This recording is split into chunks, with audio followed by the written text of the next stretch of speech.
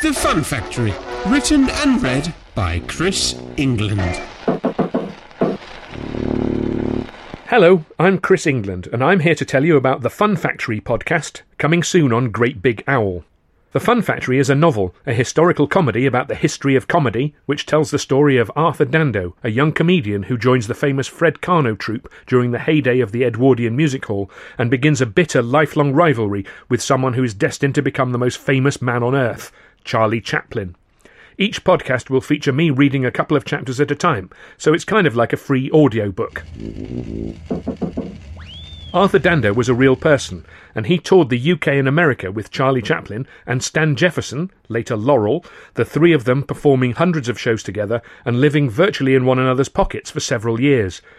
Despite this, there is only one reference to Arthur in Chaplin's massive 528-page housebrick of an autobiography, imaginatively entitled My Autobiography, and no mention at all of Stan, who was Charlie's understudy and roommate, and by all accounts, bar Charlie's own, a close friend.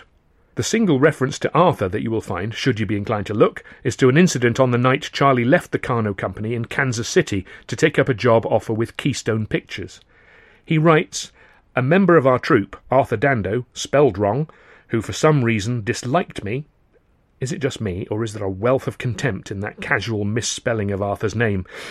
Anyway, Charlie goes on to describe a leaving present that Arthur prepared for him. It was an empty tobacco box covered in tin foil, containing small ends of old pieces of grease paint. Charlie seems faintly puzzled by this. According to Stan Laurel's account, he should have taken a closer look. That wasn't grease paint in that tin, and the clue to the gift's true nature was in the accompanying card, which Arthur had inscribed, "Some shits for a shit." Stan suggests that Arthur didn't actually go through with this gesture after he came across Charlie alone on the darkened stage, cold, unsentimental Charlie, crying. Some commentators believe that Stan Laurel was omitted from My Autobiography because he was the one genuine threat to Chaplin's supremacy over the world of comedy, the one performer who could actually hold a candle to the genius. For myself, I was fascinated by the kind of man who could have come up with that leaving present, and the relationship that is somehow defined by it. Which is how I came to write The Fun Factory, which I'll be reading a couple of chapters at a time on the Fun Factory podcast on Great Big Owl.